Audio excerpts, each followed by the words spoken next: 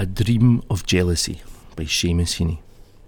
Walking with you and another lady in wooded parkland, the whispering grass ran its fingers through our guessing silence, and the trees opened into a shady, unexpected clearing where we sat down.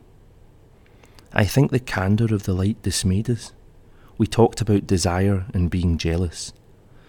Our conversation a loose single gown or a white picnic tablecloth spread out like a book of manners in the wilderness. "Show me," I said to our companion, "what I have much coveted, your breast's mauve star." And she consented. Oh, neither these verses nor my prudence, love, can heal your wounded stare.